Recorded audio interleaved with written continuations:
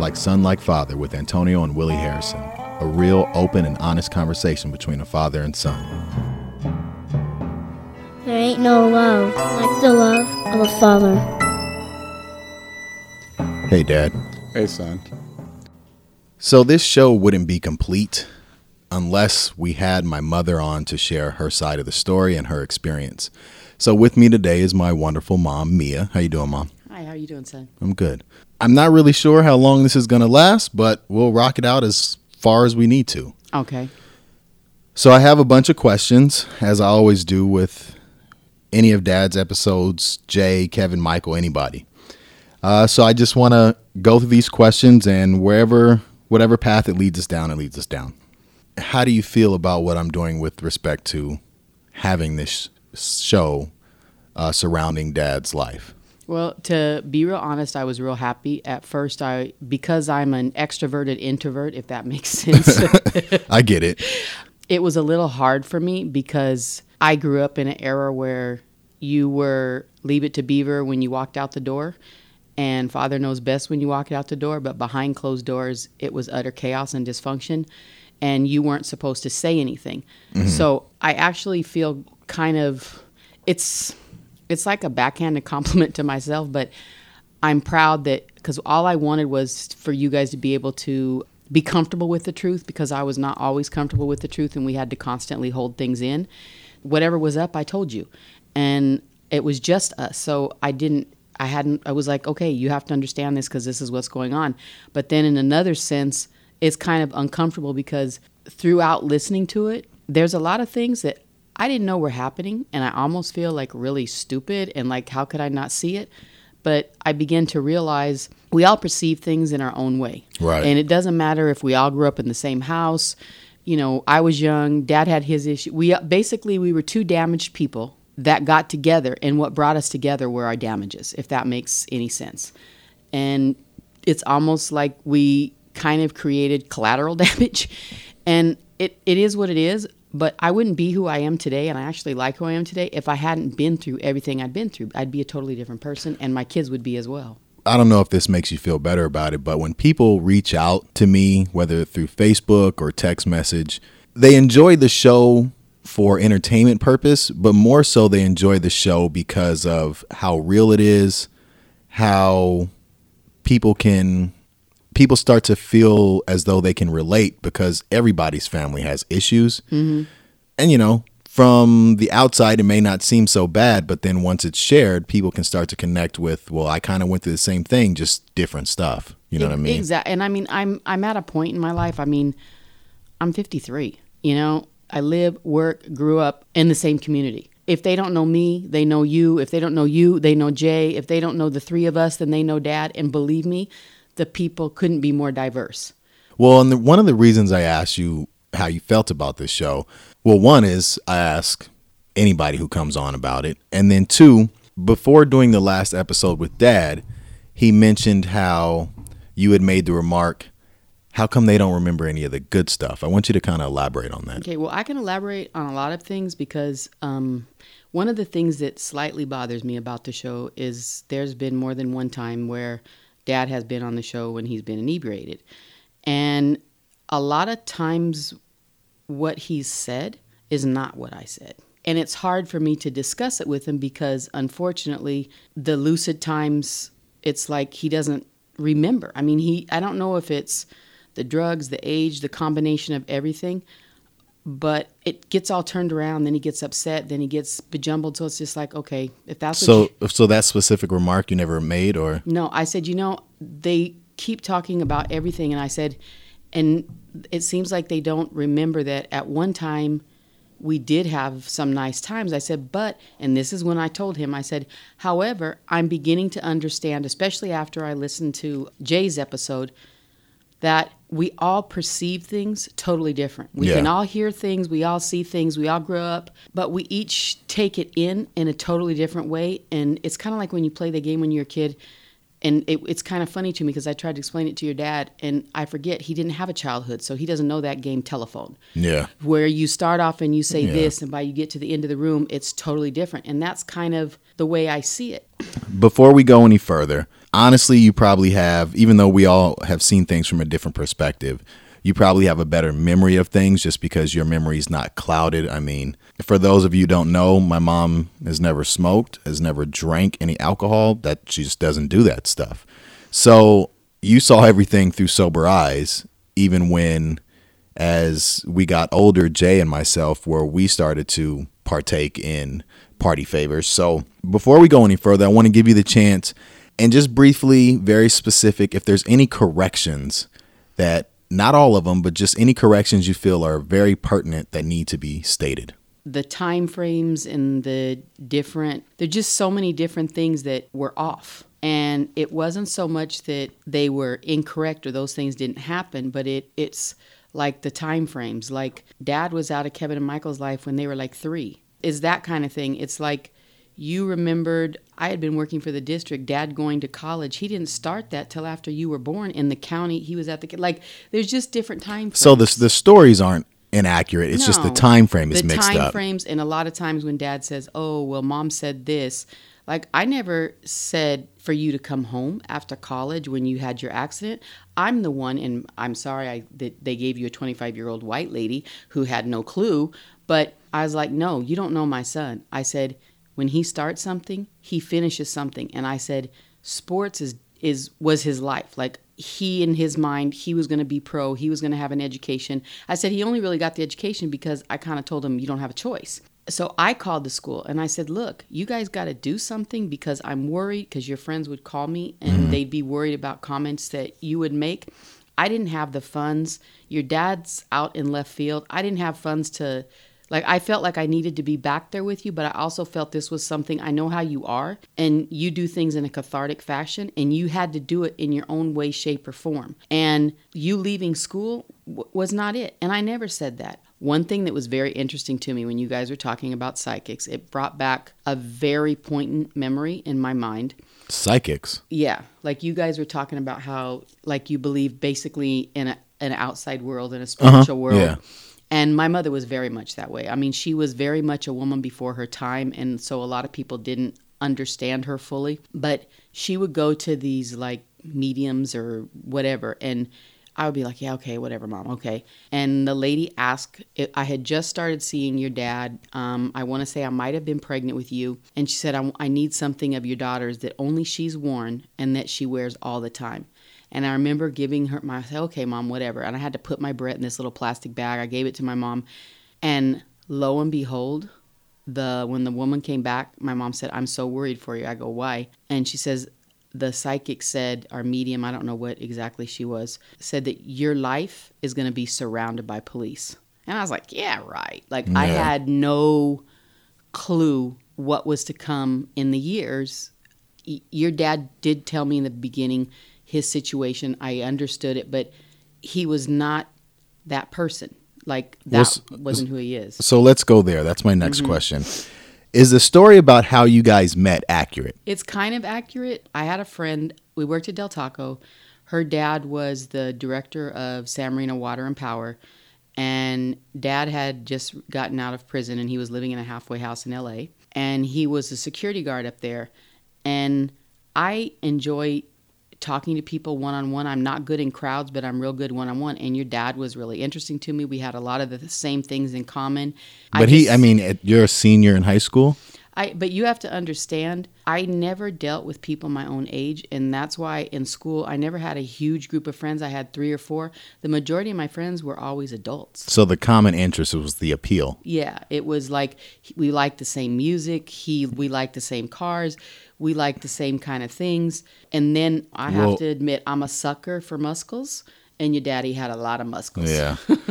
So was he upfront about his history and his past? In the beginning, he wasn't. He wasn't even upfront about his age. It was kind of funny. He was driving a green Camaro or Thunderbird. So it wasn't a Thunderbird. I think it was a Camaro. He kept saying he was like 24 or something like that. And you know your dad does look young. But the music he was speaking about was music that would make him more like in his 30s. Right. And as you know, I'm an extremely intrusive person. And he always had papers. Your dad he likes to write.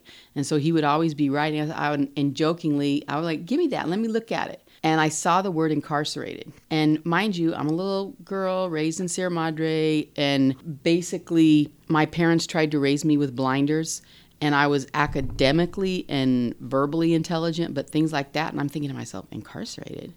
That means jail, doesn't it? And that's something I had never known anybody in that. And I kind of thought about it, but when you're 17, you think about it, but it's like, whatever, he's nice. So you weren't scared about anything? And then one day we went to a park, and he says, what I didn't know was that he was on parole too. So he's like, I got something to tell you. And your dad has this brick wall on the outside, and you have to chip away at it to get the gushy soft part on the inside.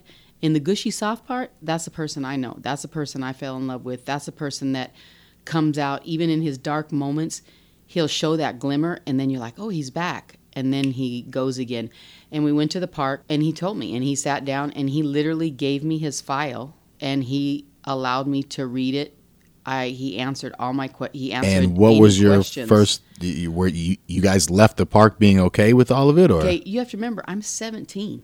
I'm so naive. I look back on it now, and I have a close friend who says, God, Mia, there was just red flags whipping you in the face. Did you share that with Nana? Are you kidding me? I don't know. No. My mom was really a lot like your dad in the fact that they're very out there, very social. But think about it. I'm 17. He's 13. There's 13 years between me and your dad, and there's 10 years between your dad and Nana. And I didn't understand at the time, but I understood as later on as an adult that when you're 17 and this guy's 30-something, that's like totally not cool. So you kind of touched on how Nana felt about it. She just didn't like the age thing. Is there any more to that? And also, I can't even call him grandfather, but Romulo, how did they feel about the whole situation? Were they just not happy at all? My dad's name is Romulo, and our relationship had been strained for quite some time. And he and my mom's relationship had been strained for years. And finally, when I left the house, they decided, just to go their separate ways. However, my mom was concerned because of his age. She was concerned that he was already divorced. She was concerned because he already had a child. And in her mind, is he with a 17-year-old because no 30-year-old women want him? And she literally told me that. One of her questions was like, okay, so you love him. Why do you love him? And I'm 17. I just love him. I couldn't even answer that question. In my mom's eyes, I was this little naive little girl, and she told me that she didn't feel like she was done raising me. And with my father, basically, I want to say it may have been 7th or 8th grade. My dad was a big punish person. And I'll never forget it. We were in our house at 106. I'm like you. I remember all my addresses. 106 East Allegria, and it was the first house that my parents bought. I had done something stupid in school, and I was not, when I look back on it, the things I did were not what you would consider bad. I had a big mouth. I talked a lot, whatever. But he came to my room, and I was going to get in trouble, and he was going to hit me because that's what he would do with the belt. And he would do it like 20 and 30 times on your butt, and it was not pleasant. And I looked at him, and I played baseball for many years, and I picked up my bat, and that was back then when you had wooden bats. And I said, if you touch me again, I'm going to take this bat, and I'm going to kill you.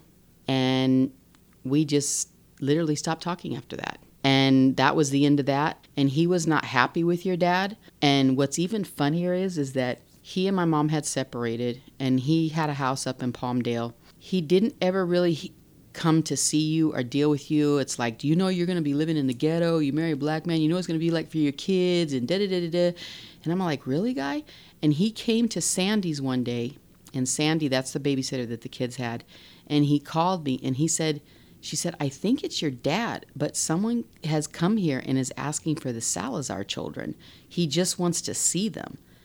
And I'm all like, well, and she described him. My dad is Latino, but he looks like a Filipino with curly hair. And she described him. I'm like, that's him. I said, well, you let him look at him, but he can't talk to him. Like, I don't want him to have any dealings with him because he's mean, and I didn't know what he would do. And she says, okay, so he went in, he looked at you guys, you were asleep, and he left. And that was it. They weren't happy. But it was like once you were born, it was just like this, like, okay. And she knows me. Once I make a decision, I'm going to do what I'm going to do. But my dad was never happy, and he just stopped talking to us, and that was it. And I didn't care, and I stopped reaching out to him.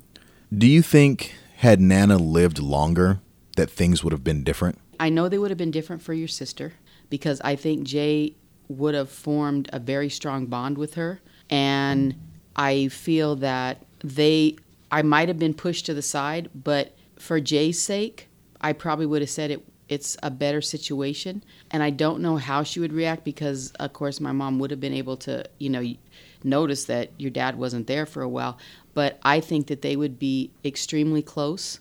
But do you think Nana would have had conversations with you to where when things started to go south and things were kind of crazy and hectic, to where it would have changed our path or direction? Or do you think you would have continued to be where we are now? I think she would have made the attempt, but if my mom told me the sky was blue, I would say it was gray, because we had a very different personality. And I can't say for sure, but I kind of always knew I never could go back home. So I don't really know. I can't say for sure. I know she would have had a lot of comments, and I know she would have said a lot of things, and I know she would have, and it might have completely changed, but I don't really know. And I think that people need to know, and I think you guys already know, but the rest of the world may not know. I'm a very anxiety-driven person, and I feel like if I can't control it, then things are going to go wrong, and then I feel like I'm drowning. So I have a tendency to be extremely overbearing and extremely controlling, and it's something that I'm trying to work on, but it's really difficult because if I'm not in control, it feels like my world is just spinning and I'm drowning and I'm not above water. Like my head just keeps bobbing. Well, you're safe here. This isn't a whirlpool. I know. So you guys get married. Mm-hmm. You have us. We were living in the apartment in West Covina, and we ended up moving to Milton. What was the first sign of the fairy tale not being so true? Or I won't even say the fairy tale, because if he showed you a file, what was the first sign that something's wrong, something's off? It was slightly after you were born. You were born on Workman in the apartment. We were there for 1 year longer. Then we moved to Milton, and Jay was actually born on the Milton Street. I was pregnant with her. I was working at Willard, and your dad and I had gotten into a really bad argument. And we both have addictive personalities. And your dad was taking alcohol to the next level, and I wasn't used to seeing that. And when he drinks alcohol, he's a totally different person. And I was like, I'm just gonna, I'm gonna have to take Tony, and I'm gonna have to go. I didn't know where I was gonna go. I was working 6 hours a day, 5 days a week, and my take-home pay was $360. So I couldn't go. I could have gone back home, but in my mind, I couldn't have gone back home. And I didn't know what I was going to do, and I just thought to myself, and I don't know what I'm going to do. And then I just kind of felt, I don't want to say stuck, but I felt stuck, and then things started to get better for whatever reason, and I wanted another child. I got pregnant with your sister. We moved to a house. Your dad got a job working with the county, so it was like a career job, so he wasn't in these dead-end jobs that he didn't like, and that he would, get upset with bosses and say things that, you shouldn't say to a boss. And he was doing real well with the county. I had moved up in the district. It was like I could finally see some light at the end of the tunnel, and then my mom got sick. Dad mentions how, his dope use started with his family. And I want to ask you, one, how did you feel about his family, and how did they treat you? I didn't particularly care for his family at all. His brother Robert and his brother James and his mom were the only ones that, and he actually had a nephew, Lawrence, who's deceased, which is Patricia's oldest brother. He's actually older than me. They were the only ones that treated me like with any kind of respect or decency, or even spoke to me. Because I remember Robert, James coming over to the house often, and obviously, we were always at Granny's place. Yeah, and Lawrence was deceased by the time, he died. He was actually murdered shortly after you were born. And it was hard because Dad's nieces and nephews were older than me. And so it was very generational. And on top of that, it was cultural, which in my home, when we had a dinner party, everybody came together, male, female. We talked everything. We'd go to a party at your granny's house. The guys would go outside. The ladies would be in the kitchen. And the nieces and nephews would be, dropping their kids off and going partying or whatever. And here I am in the kitchen with people that are like 40, 50, 60. I'm 18, 19, 20. And then his nieces would say, oh, I was always really good with kids. And they'd be like, hey, Aunt, can you watch the kids? But it was me watching them because Dad was out there. And I'll never forget one day I stepped out on the porch and I like playing dominoes. So here's a bunch of African-American males drinking, smoking. And I go sit down at the domino table and act like it's going to be my turn next. The look on your dad's face was like, what are you doing? What are you doing? Yeah. And I could totally picture that. And I'm like, I'm playing dominoes. Like, I'm good with numbers. I'm quick. And I thought to myself, hey, he doesn't want me. So then it got to a point where I just stopped going over there unless I was going specifically to his mother's house. And I didn't like you guys around there because there's too much stuff. Yeah. Too much drugs, alcohol, fighting, incestual. I mean, it's horrendous. Well, and we did spend a lot of time at Granny's, though. You did. And so Granny treated you well then. Granny always liked me. She was always really nice. It's funny, I was just talking to your dad the other day. I never really knew what to call her, so I never called her by name or Mrs. Dunmar's. I look back on it, it's like I didn't feel comfortable calling her Mom. I definitely didn't feel comfortable calling her Josephine. And Mrs. Dunmar sounded too formal. So I just never, I would use the term Granny or I would say something, but I never actually called her a physical name. Oh.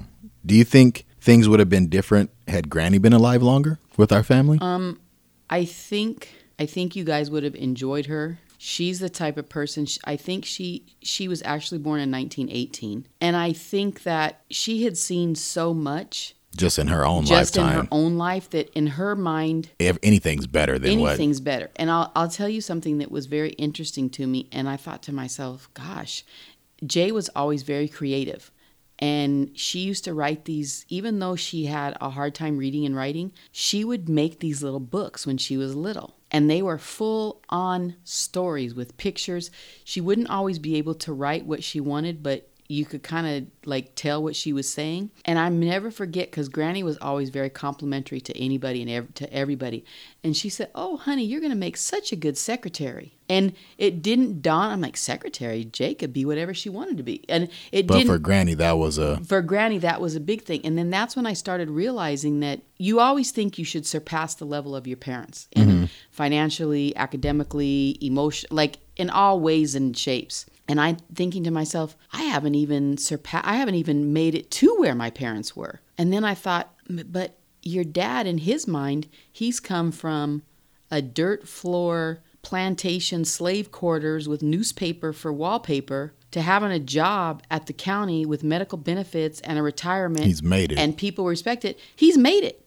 So in his mind, I'm just going to stop. Even like the school thing, the SC thing. It's very interesting how he perceives it, but he didn't start school. There was a special program with the county that they offered Dad at SC, and so he and Peggy took it. Peggy actually finished. Your dad had 2 classes, Spanish and math, but because of not because he's not smart, your dad used to read textbooks for pleasure. I'm like, really? You go to the library and get a textbook? Who does that? But those classes were so difficult for him, but he never had a basic foundation. And then this white professor, I don't know if she handled it in the right way, but I understood what she was saying. She was trying to tell Dad how smart and how gifted he was, but the only thing he heard was, she's calling me dumb.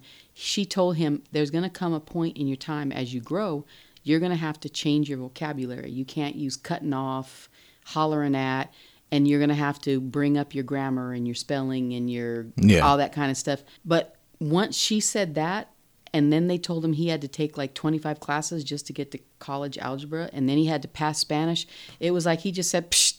Fuck it. Yeah. And she didn't understand. I kept trying to tell him, I said, maybe she didn't say it in the right way, but basically what she's saying is you could do all this, but when you get in that circle, you have to change. Yeah. So when did you recognize or find out about the dope use, and how'd you feel about it?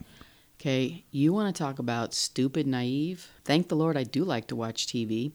Cops, the TV show, had come out, and I've always been fascinated with law enforcement and crime and mafia. I don't know why, I have. So I used to watch it religiously. And one day they arrested a female, and it was when crack first came out. And mind you, I had been dealing with my mom, going over to her house in the morning, taking off at lunch, going over to her house, going off in the evening, taking care of you guys, then working the second job. And I was literally just in zombie mode.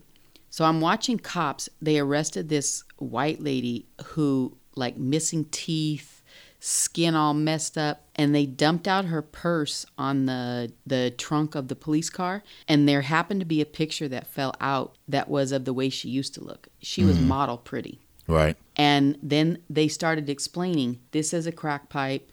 This is steel wool. They use it to do this. This is called a pusher. Now, mind you, you're talking about a person who doesn't, like, I had to look up what keg head or whatever that term is you use. I don't know that stuff. And I'm like, oh my God. Like, things started clicking.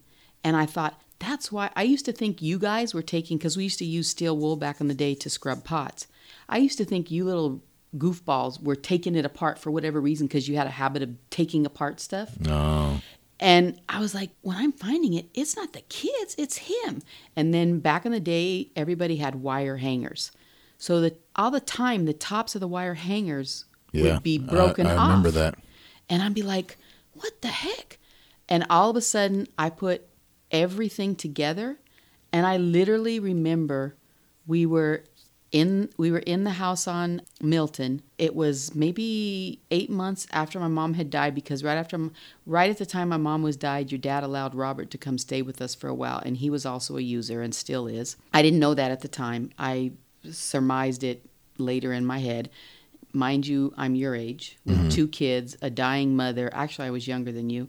2 kids, a dying mother, a husband who is a womanizer, and now I got to deal with this.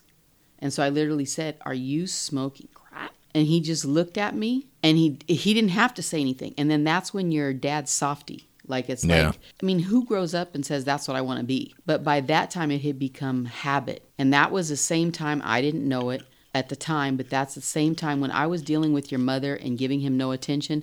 That's when he was dealing with Brenda. And that's basically about the same time that Kevin would have been born. And all this was going on, and I was just like, I can't believe it. We took him to the rehab at Kaiser, and I remember now, and I think, boy. So your response was, let me help him, not let me run away from all this. You know me. I don't go for the jugular in the beginning. And, okay, let's see, what can we do? Do you want us, and at the same time, he was being backed in a corner at his job because, of course, by this time, it had started to interfere with his work, and it definitely was interfering with the finances. And so we took him to Kaiser, and there were chairs. And customarily, when you go with your husband and your wife, you sit together. He sat over there. I dropped the bag in the middle, and I went and sat over here. And it was just like, you know what it is. When he came home from rehab, it was like, okay, I'm better. I'm going to go back to work. Let's move to a bigger house, because we were at a 2-bedroom at the time. And Joe was a friend that was our landlord for the Oakdale house. Yeah. He was friends with Sandy. He was actually a butcher. And we moved to that house, and things were going to be good again. Better, yeah. So Dad is now kind of going in and out of jail. He's using. He would be gone before he started using in the house. He'd be gone for days at a time, pawning our stuff. And he did pawn my mother's jewelry. And infidelity in women. How are you feeling at this point as all this is kind of unfolding? I look back on it now, and many people have asked me that question. Many people ask me why I stayed. Many people the only way to describe it is think of a pie, and your heart's a piece of pie, and you keep cutting out pieces, and then pretty soon there are no more pieces. It was like, I can't do it on my own. I didn't think I could do it on my own, and Dad was still working, and he was making way more money than I was. And I'm like, I don't know what to do. I don't know what's going to happen to my kids. I have nowhere to go. I have no family. Where am I going to go? So you felt stuck and trapped. I felt like trapped, and I'm like, and the sad part is that I always loved your father. And it was like, I know the good person he is. It takes so much to get that out. Yeah. I had a story about being left in the Audi on the side of the road at a park. No clue. And Jay had a story about being left in LA. I hate to say it, I tried to bring it up with your dad, and he just doesn't remember. He doesn't remember. And like when he's listening to your show, and I know because he has a hard time with the computer, so I put on like what episodes, and most of the times we listen to them at the same time, but not together. Mm-hmm. And I'm thinking, we started this at the same time. Why is he laughing at that? That is not funny. Like, to me, it's inappropriate. It's like, how is that funny? Yeah. I had no clue about any of that. The only thing I did know, there was 2 incidences where I can remember that I knew. And one was the South Pasadena police one. Yeah, I remember that because you were pissed off. I was really pissed off. The second one, and I don't know if you remember, but when you were part of A Better Chance, you met Denzel Washington's son. Yeah, no, we went out. It wasn't Denzel Washington's son. It was Norm Nixon's son. There you go. And we went to a party for Norm. Mm-hmm. He was married to Debbie Allen at the time. Maybe still is. I don't know. But we went to a party. At their home. Because I met their son through a camp at UC Berkeley, I think it was. Mm-hmm. And I roomed with him. And it was an academic camp. And there was a birthday party. And I went with Dundee to the birthday party. And it was way out on the west side, like Santa Monica somewhere or something. And there was Denzel was in the kitchen, Norm Nixon, Debbie Allen, I think Charles Barkley or somebody. Yeah, it was bizarre. But yeah, and Dad dropped us off, and he was supposed to pick us up, and he was out doing whatever, and we sat around for an hour or 2 until he came and got us. No, he didn't come and get you. Debbie Allen called me. Oh. I was mortified, highly embarrassed, extremely apologetic. I'm in East Pasadena. To get over there was going to take me at least an hour and a half. And that's my mistake. And I have made many a mistake. And that's one. I don't know if I was in denial. I don't know if I had blinders on. I don't know if I was just trying to put food on the table and a roof over the house that I didn't see this. And I definitely don't remember you guys telling me any of you being left in an Audi or Jay going to East LA on Alvarado Street at the park in an area. I mean, anyway, you don't even know it. It makes me have disdain for him. Yeah. And so she called me and I said, I am so sorry. I don't know. Maybe he got, and I'm an enabler and I would constantly cover up. Oh, maybe he got lost. Maybe he doesn't know, maybe he forgot the time. So I got in the car, put Jay in the car. And mind you, no cell phones, pre-cell phone, pre-beepers, all that. I'm headed out in the dark, and more than likely we probably were low on gas and every dang thing else. I'm driving out to Timbuktu land, and when we pull up, Dad pulls up. Oh, because I remember riding back with Dad, so I didn't. And then he just looks at me, and like I said, no filter when I get angry. In the back of my head, I'm like, I can't go off on this man when this woman's out here, and Dad can pull himself together. Like nobody in their right mind who meets him would ever think that he has this Dr. Jekyll and Mr. Hyde side. Right. And I didn't say anything then. And I just remember like saying, okay, and I want to say you were in high school, maybe 15. I think 14. I might have been 8th, 9th. Okay. Well, bottom line is I just remember to myself saying, okay, that's it. If there's a party, if there's something, I'm dropping off, I'm picking up. Right. That's it. Well, when you talk about not having a filter, and, I haven't seen it for years because I haven't been living at home. I mean, the last time I lived at home was for 6 months after college. Mm-hmm. Before that, it was 17. Do you ever feel like going at him so hard pushes him to do more? I do. And I'm working on that as well. And I don't know if Dad will have noticed, but I have gotten a lot better. The way I deal with things is it's like, okay. And then all of a sudden, I just explode. Yeah. And when I explode, but you're also dealing with shit that people shouldn't have to. Yeah. And I mean, just stuff just comes flowing out. I become this evil, horrific. It's like, I go, oh my God, that really came out of my mouth. Like I say some horrific, horrible things. I know it doesn't help. Just like me, I've been fat all my life. I eat too much, got portion. I know my issues. And the more people say stuff to you, the more you end up doing it. I know. I have the same issues he does. It's just my drug of choice was food, or is still food. And it's hard, but it's like I can't. Some of the things he does, it's like, what are you thinking? Yeah.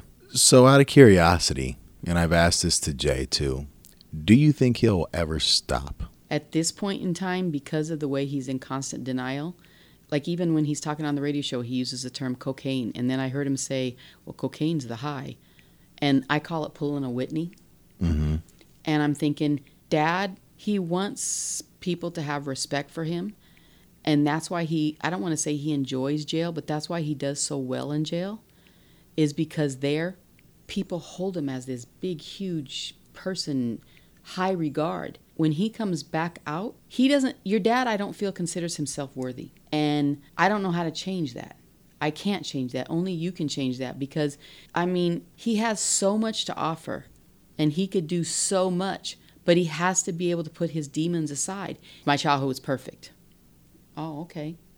No, nobody in my family's does drugs or alcohol. Really? Like, this was the first time I've heard him be honest about that stuff. But he's still not honest. And this was the first time I've heard him say he was an addict, because he always says, I can stop anytime I want to. And it's the first time I heard him admit that he starts with the alcohol because he doesn't want to do the crack. And then he has the 2 bottles of alcohol, and the high is no longer there because now the alcohol has sent him into a depression. And then he goes and does the crack. I was doing real good with my filters until Jay and Kayali came back home. The only positive male role model that she has that's African American besides is you. And the funny thing of it is she doesn't view you as African American.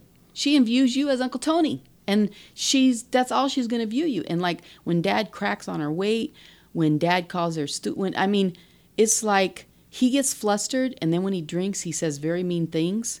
And he says mean things to me. He says mean things to her. And I call him out on the carpet.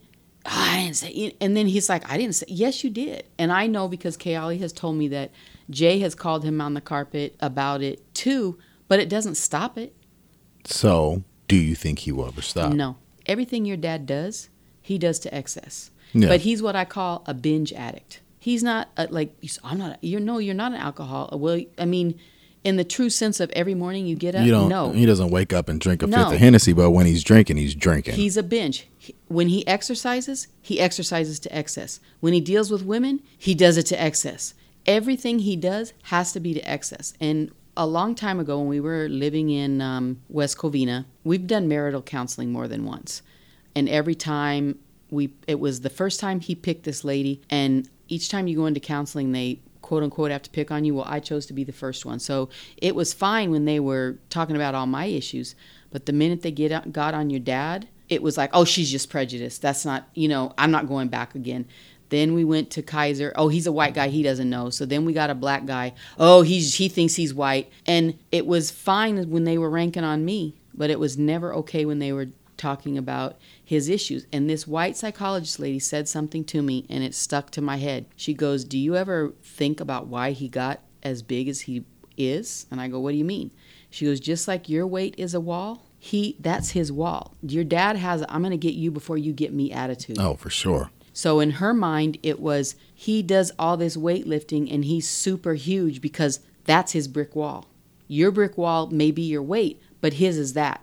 It's like, okay, I'm strong and I know it, and this is why I'm strong, and you're not going to get to me. So I'm going to come back to KK. I kind of want to know your thoughts now in the sense that because you are straight edge and that you don't partake in any vices that cause inebriation, Dad uses the dope, he'll use alcohol, and, he'll smoke weed with me from time to time. Jay drinks. She's not an alcoholic, but she'll drink and hang out. I drink and I smoke. Mm-hmm. What are your thoughts? Like, does that bother you, or what are you thinking when, like, we're all hanging out and we're watching a game or watching something and everybody just kind of getting torn up? I know you notice it. I'm assuming you guys notice it. I don't come out here because it does bother me. I don't think it's appropriate, and I didn't know, like, you and your dad were smoking together. I mean, it's just not. It's ever? Not, as an adult? No, as a under 18. Oh, it was very rare. It happened like once or twice. And to be honest with you, I didn't know that your sister, I always thought I feel so stupid. I never realized she even drank. I didn't know she smoked, did anything until one day you were living in this house. And I'm like, and she just did it so naturally in front of me. And I'm like, you didn't know that Jay drank? It caught me. It caught me totally off guard. And then I started paying closer attention. When she used to live with us, she didn't ever have, there was no alcohol that I ever saw. You know, I mean, it's just not something I saw. And it's just funny, and it's even with you and the alcohol, other than the few times at Flint Ridge, I jokingly tell people, you know what I sent my son to go to Grinnell for? And they laughingly go, what? I said, to learn how to drink. Because I didn't think you even drank. Like, I knew you did weed, of course.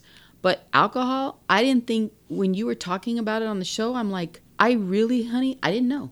Oh, it was a... I didn't It was know. an every weekend occurrence. We would go up to Vaughn's and Dundee with Jack bottle of SoCo, and we'd get nice and go to Old Town. I lived in the garage, so I wasn't stumbling through the house. I would come through the back and go to sleep. But I still, because you never, I don't know how to say it. It was like, I just figured weed was your thing. Like, I didn't think alcohol was your thing. And I knew when you went with those boys, because there was a time in 8th grade when 3 boys got, it was at a Mayfield dance or something, and you and another nice boy, thank the Lord, they had passed out in the Ivy. And you guys somehow, I don't know what transpired. Well, that wasn't middle school. That was high school. That was at prep.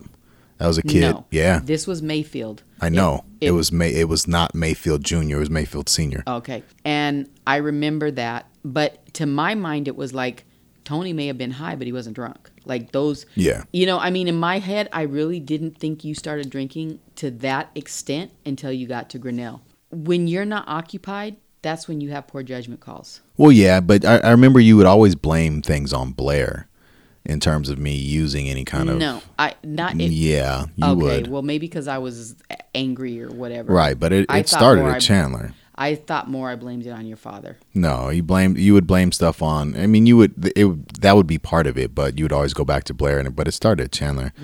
But to bring it back, because I want to bring back to KK. Now, Jay had talked about and Dad had talked about how... You were the one that shared with KK that Dad was using. Now, the reason this stuck with me or like was believable was because I remember you telling me about Dad using. So are you saying that you didn't tell KK? I will tell you exactly what happened. And it's funny because Kayali listens to the radio show. Yeah. I never said anything to her. And she came down to me and she says, Nana, that's my word. That's not your word. She goes, don't you remember when I was laying in Grandpa's bed and I found that pipe? And her term was hippity hop. And then it just stuck. Yeah. I never used that. She did.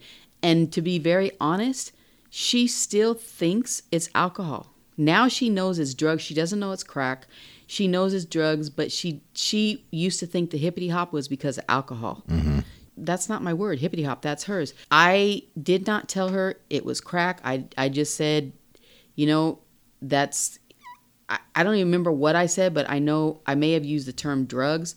But the hippity hop, that was straight up her word. Well, what about telling us? To be very, very honest, I probably did. Because I remember we used to go for drives. Whenever we had things to say, we would always end up in the car. That was always when we would talk. It wasn't, and I remember one time when you had, and I can't remember what the incident was, but you had something to tell me, and you literally told me, Mom, you were in 8th grade. We got to go in the car and take a drive. I remember that, yeah. But I can't remember. I don't remember what it was for what either. The story was. Yeah. But for whatever reason, we were in the car so much because we were driving to swim meets, to basketball, to school, to home, to babysitter. We were always together. So the car was kind of like, and maybe you thought I couldn't like reach back and snatch you, but I don't know why, but it was our place. And I don't really remember telling you, but if you also remember at that time, I didn't have friends really. Yeah. I had isolated myself, and you had like one or two. I think but Lori was at that time. Yeah, but she didn't know. Yeah. I keep things secret. Yeah. She didn't know the full extent, and that's how Gracie and I became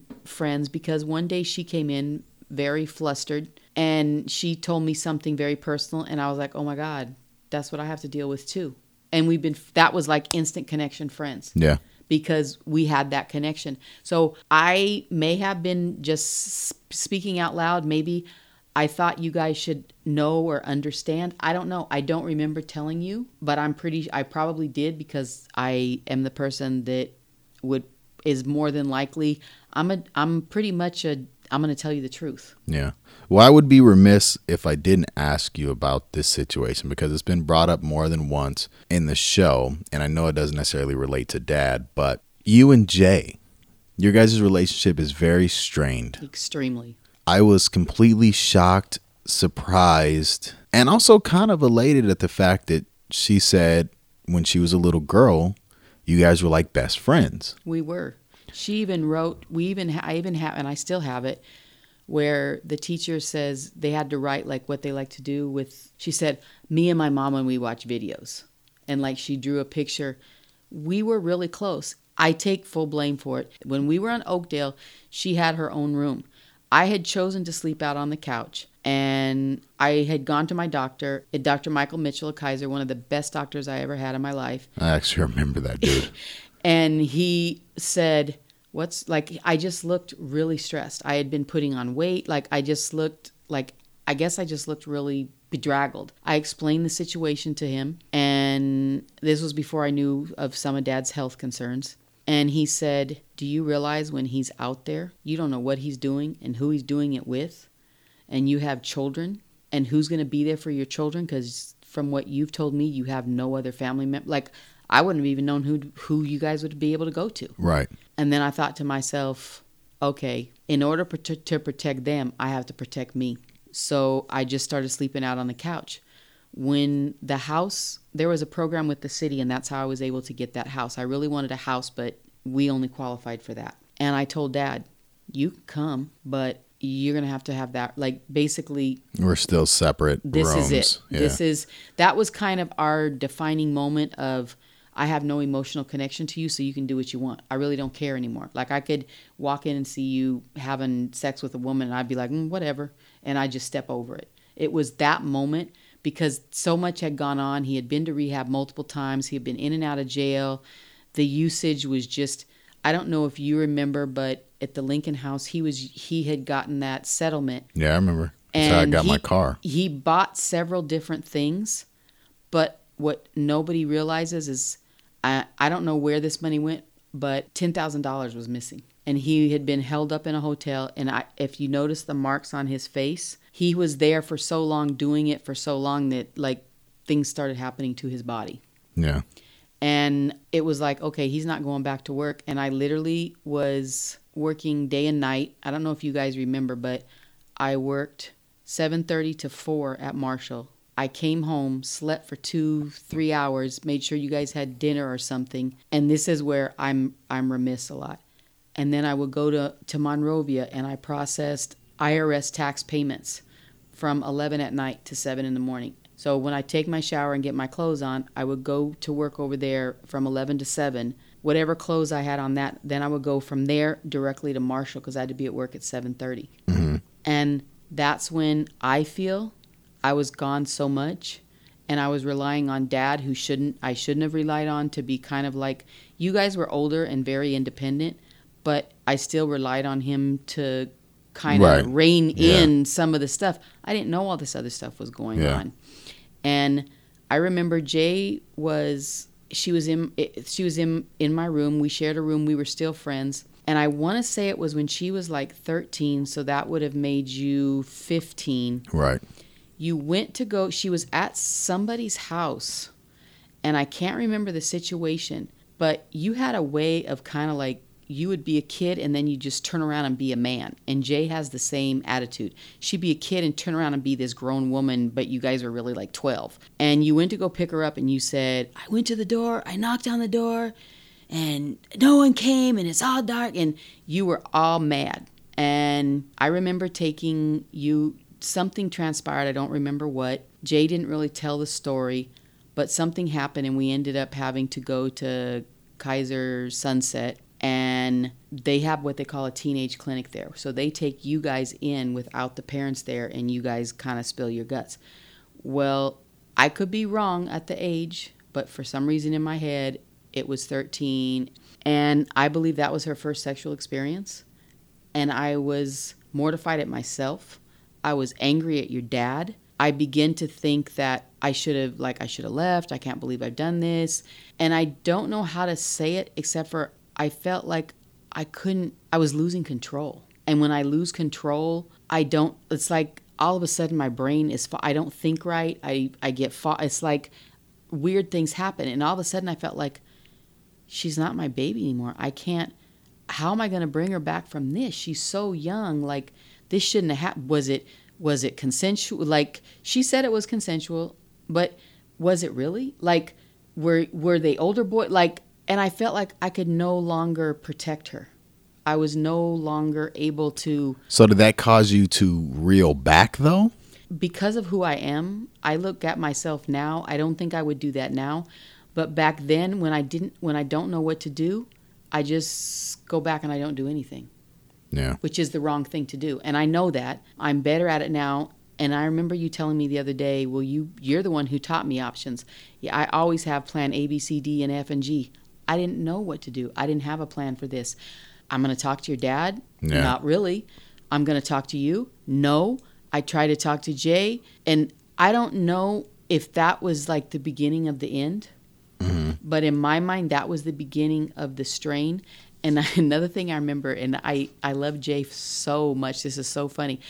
But she can be so stubborn that it is not even funny. And I remember because my room's here and then your guys' rooms were diagonal and hers was to the right. And I remember something happened and I took almost everything away from her that she had. So what she did or would do when she was younger was she knew how much it bothered me for her not to talk to me. So she would sit on the edge of her bed and I would walk up the stairs to go in my room or do anything. And I would speak to her and she'd just give me that look. And she didn't say anything. And she refused like, I'm going to get you. I'm not going to talk to you. And it would just drive me so crazy. And you could see the look on her face. And it was this half angry, but half like Cheshire Cat, I got her kind of grin. And I was overwhelmed. And I don't know if you remember, but it's the same time I put up the sign on the kitchen because you had kind of gotten out to the left at that point in time now too. And I made up rules and I put it on the refrigerator and I called it the Harrison Penitentiary. I remember something like that, yeah. And I mean, I don't think any of them stuck for more than like 14 hours. But no, but basically I went to the 99-cent store and they had primary colored picnic basket. It was a cup, a bowl, a plate, spoon, fork, and knife. Everybody had their colors. I took all the other dishes out of the house. And if you guys wanted more food, you had to say, may I get this?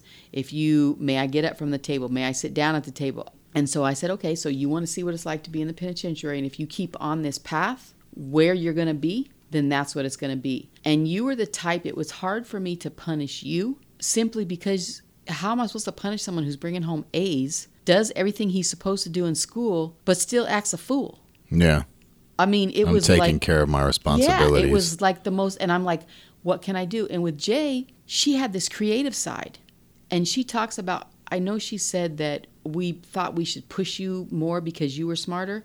I hate to say it, Jay's actually smarter than all of us. She just learns and thinks in a very different manner.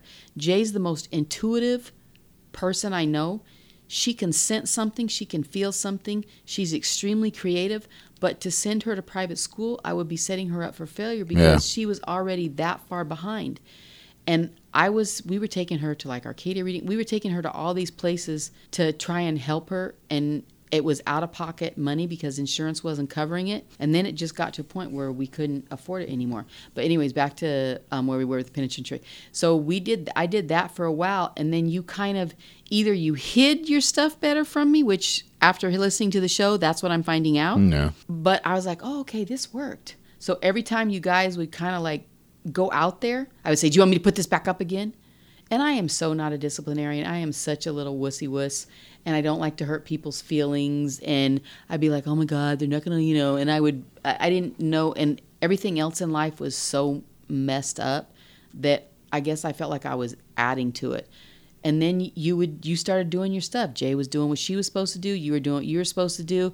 I was working. And I'm not saying things were good, but at least they were progressing forward. It was like, okay, everybody's in school. Great. Ooh, nobody's pregnant. Nobody's nothing. Well, I mean, I know the relationship has been strained between you and Jay from there on out, and it's, progressively gotten more strained. But I hope at some point you guys can sit down and at least share to begin to mend some pieces together. It'd be nice. I think that when she moves to Arizona, I think it's a very good plan for her. And I'm sure she'll see success. It's hard for me. I view her as she's an excellent mother, and I'm intrusive. I'm nosy. I'm controlling. It's like, oh my God, if we don't do this paperwork, then this isn't going to happen. If she doesn't do it this way, then this.